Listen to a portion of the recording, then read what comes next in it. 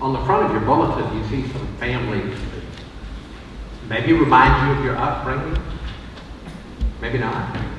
I had to Google to remember some of the last names. The Sievers, the Walkers, the Anderson family, father knows best. All I can remember was Urkel, and that's the Winslow family. And of course, the Ricardos. Over the years, though, as God intends, our families should be strong, and we hear the word Father, we should love that word because of our Heavenly Father. Or Mother's Day we celebrate, but some people didn't have the experience that I had. Some people had a tough time. Where maybe we should have put the Addams family on here, or the Munsters or something, because people come from all sorts of backgrounds. And today we're going to continue in our study of the Ten Commandments. And the first four: no other gods before me, no graven image, don't take the name of the Lord in vain, remember the Sabbath. They talk about our duties to God. And now starting with number 5 and going forward, they talk about our duties to man. Today, Exodus chapter 20, verse 12. You know this one very well. You've heard it forever. Honor your father and your mother, so that your days may be long in the land the Lord your God is giving you. Let's pray together. Father, thank you for your word. Let us care. Let thus saith the Lord matter to us. Father, thank you for families and whatever background we are from. Father, thank you for being our Heavenly Father. Thank you for healing. Thank you for taking care of us when maybe we didn't have the best experience. Or if we did, thank you for godly parents. But Father, today through this word, help us to see what we can learn, what we can glean from what you have for us today. Father, we gather for celebrating with friends that have moved here for the first time from Alabama and Pennsylvania and Kansas and other places. Thank you that you called them to your house. And while you have us, speak to us. In Jesus' name, amen. If we follow the first commandment, no other gods before me, then the next commands become easier. If we have no other gods before, then we're not going to make a graven image about another one, and we're going to not take God's name in vain. We're not going to forget gathering the Sabbath. So this 5th commandment, if followed, honor your father and your mother, should help us have healthy relationships within society. If we get things right at home, then we'll be better in society. Simply put, the way children relate to their parents will also determine their success and how they relate to other human beings. When our son Taylor went to work for Dave Ramsey in Nashville,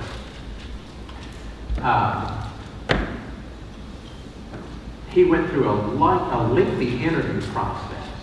Today, the world is different than the world you and I grew up in, if you're my age or older, with resumes on paper and talking to people and shaking hands. It's a lot of phone interviews now. And there's a lot of emailing and back and forth. So he had several of those. And then he had a bunch of face-to-face interviews.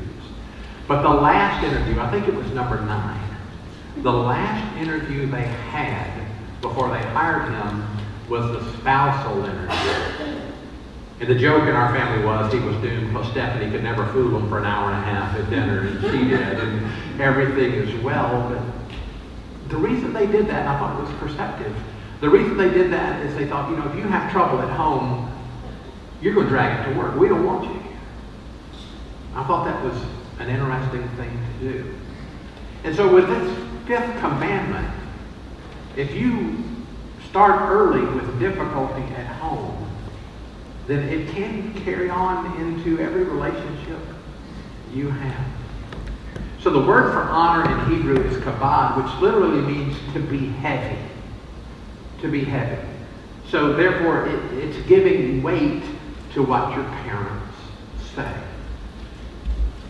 This is where we learn submission. And whether it's a father figure, or whether it's a mother figure, or whether it's an aunt, an uncle, a neighbor, a teacher, somebody that was that significant grandparent in your life, That's where we learn to submit. And sometimes it's easier for some of us than for others. Remember the story of the prodigal son. We're not going to look at it today, but that runaway son gave no weight to his father's words. None. We're all guilty of that, aren't we? I remember, I think it was 1975, maybe 74. I was turning 15 in 74, and I needed a car. Cars were cheaper to buy in 1974 than they are today in Atlanta, Georgia. I found something in the newspaper when you used to find things in the newspaper. It was a 1967 MG Midget, and it was in my price range. It was $100. It did not run, and it was a great opportunity for me to drag a lemon home because my father was out of town. Dad was doing a revival somewhere, and I remember before I could spend that $100, I had to talk to him on the phone. And I remember talking to him on the phone, and he said, yeah, it sounds good to me, but I'd like to see it when I get home. So I hung up the phone, and Mary Alice, my stepmother, said, what'd he say? He said it sounds good to him.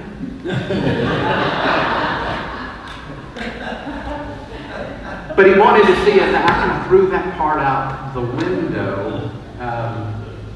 He knew my abilities, that I was not a mechanic, and I never did get it running, and I sold it for less than I paid for it. But anyway, another 10 payments and I'll have that thing paid for. So we have to give weight to those words because there's such wisdom there. Mothers and fathers. And the prodigal son dishonored not only himself, he dishonored his father and caused some long, sleepless nights, I'm sure. Even though my parents have been gone in heaven a long time, it's still my responsibility to live in a way that honors them. There's a Grimm's fairy tale that I love about an older man who lived with his son and his son's new wife. Lived there for a while, and they had a child, and the boy started to grow, and he was 3 or 4 years old now, and as the little one grew, the older gentleman declined, and he would sit at the table, and he'd miss his mouth, and food would be spilled, and he'd drop things, and this would upset the daughter-in-law. She asked her husband to do something, and he didn't know what to do. They finally decided to move him to the corner and put him at a table by himself with a bowl and a spoon. One day he dropped the bowl and broke it. And his daughter-in-law said, if you want to eat like a pig, then we're going to serve you like a pig. And so they made a wooden trough and put it over there in the corner for the old man to eat out of. Not long afterwards, they came to their son playing with some pieces of wood. The dad asked what he was doing. The boy looked up and smiled and says, I'm making a trough to feed you and Mama when I get big. The next day, the old man was back at the table with the family again, and no one ever scalded or mistreated him again. Love the story, a lot of lessons there, but to paraphrase, honor your parents, lest your children dishonor you. Does that make sense? Honor your parents lest your children dishonor you because they're watching. They're watching the way you relate. And by and large, that's going to be the way, good chance, that they relate to you. God cares how we treat our parents. Proverbs 30:17, look at this one. The eye that mocks a father and scorns to obey a mother will be pecked out by the ravens of the valley and eaten by the vultures. That's pleasant, isn't it? God was serious about that family relationship. And when these words were written, fathers especially had remarkable powers. Exodus 21:15. Whoever strikes father or mother shall be put to death. Exodus 21:17. Whoever curses father or mother shall be put to death. Remember the story from Genesis 22. After these things, God tested Abraham. He said to him, Abraham, he said, here I am. God said, take your son, your only son Isaac, whom you love, go to the land of Moriah, and offer him there as a burnt offering on one of the mountains that I will show you. Abraham rose early in the morning, saddled his donkey, took 2 of his young men with him and his son Isaac. He cut wood for the burnt offering and set out and went to the place in the distance that God showed him. On the 3rd day, Abraham looked up and saw the place far away. Then Abraham said to his young men, "Stay here with the donkey. The boy and I will go over there. We will worship, and then we will come back to you." Abraham took the wood of the burnt offering, laid it on his son Isaac, and he himself carried the fire and the knife.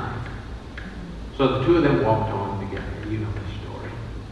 Isaac said to his father Abraham, "Father," he said, "Here I am, my son." He said, "The fire and the wood are here, but where's the lamb for a burnt offering?" And Abraham said, "God himself will provide a lamb for a burnt offering, my son." They walked on together. When they came to the place that God showed him, Abraham built an altar there, laid wood in order, bound his son Isaac, laid him on the altar on top of the wood. Abraham reached out his hand, took the knife to kill his son, but the angel of the Lord came to him from heaven and said, "Abraham, Abraham." He said, "Here I am."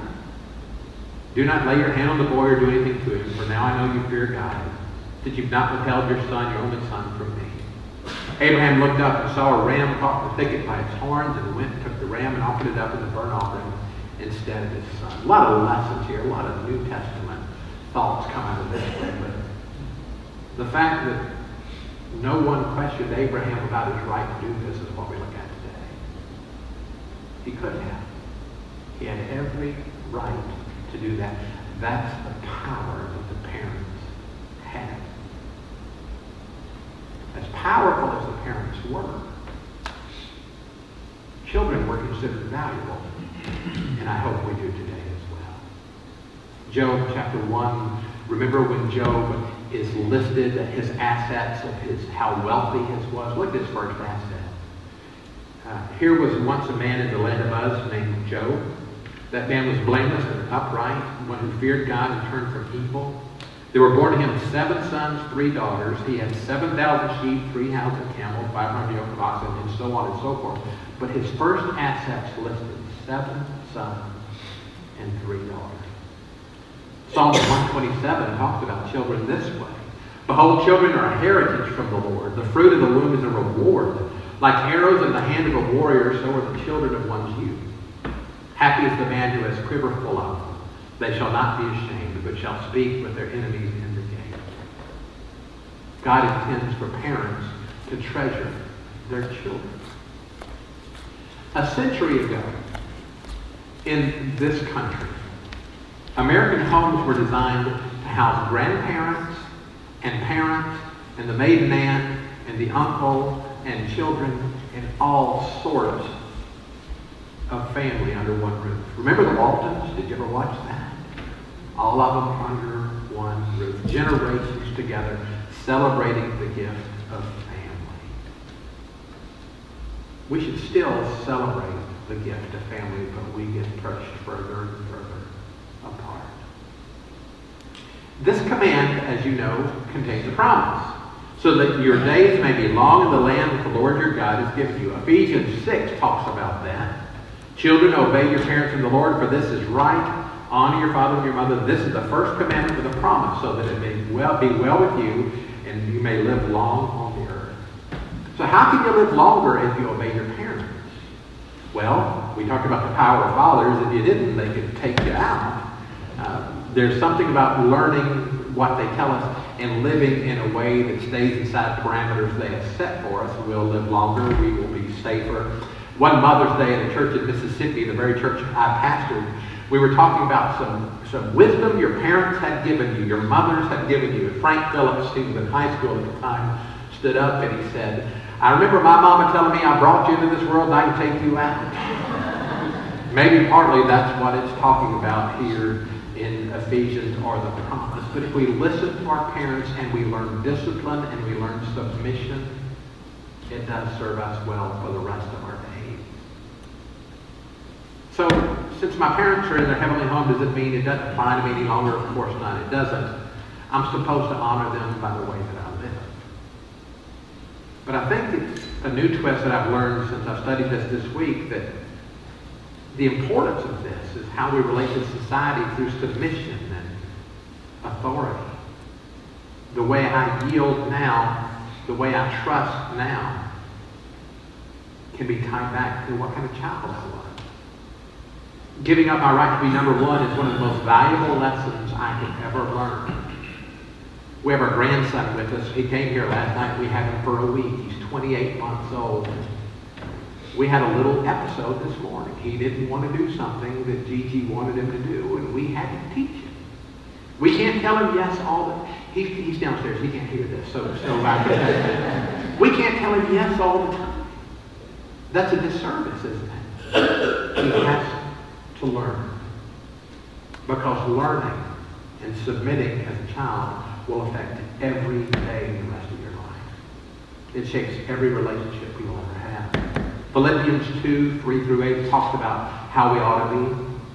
Do nothing from selfish ambition or conceit, but in humility regard others as better than yourselves. Let each of you look not to your own interest, but to the interest of others. Let the same mind be in you that was in Christ Jesus, who though he was in the form of God, did not regard equality with God as something to be exploited. But he emptied himself, taking on the form of a slave, being born in human likeness and being found in human form, he humbled himself and became obedient to the point of death, even death on a cross. Submission is something that was modeled to us by Jesus himself, even to the point of death on a cross. In today's society, it is very interesting some of the things that are happening even now. There are movements that are occurring. There's a Black Lives movement that's occurring. And that is true, but it's not the only life that matters. There's Blue Lives Matter movement for policemen. And while that is true, it's not the only life that matters. All Lives Matter is a movement, and I agree with that one. Can I propose another slogan that can develop after we learn to submit and trust our parents and grow up the way God wants us to grow up? Maybe this should be a movement that we push. Other lives matter. If the world would live by that motto, that you matter more than I do, that your life is more important to me than my very own, that's what Jesus did. And we can learn that through submitting and through learning and growing correctly. May God bless us as we take his word and let it matter to everyone else. Let's pray to God.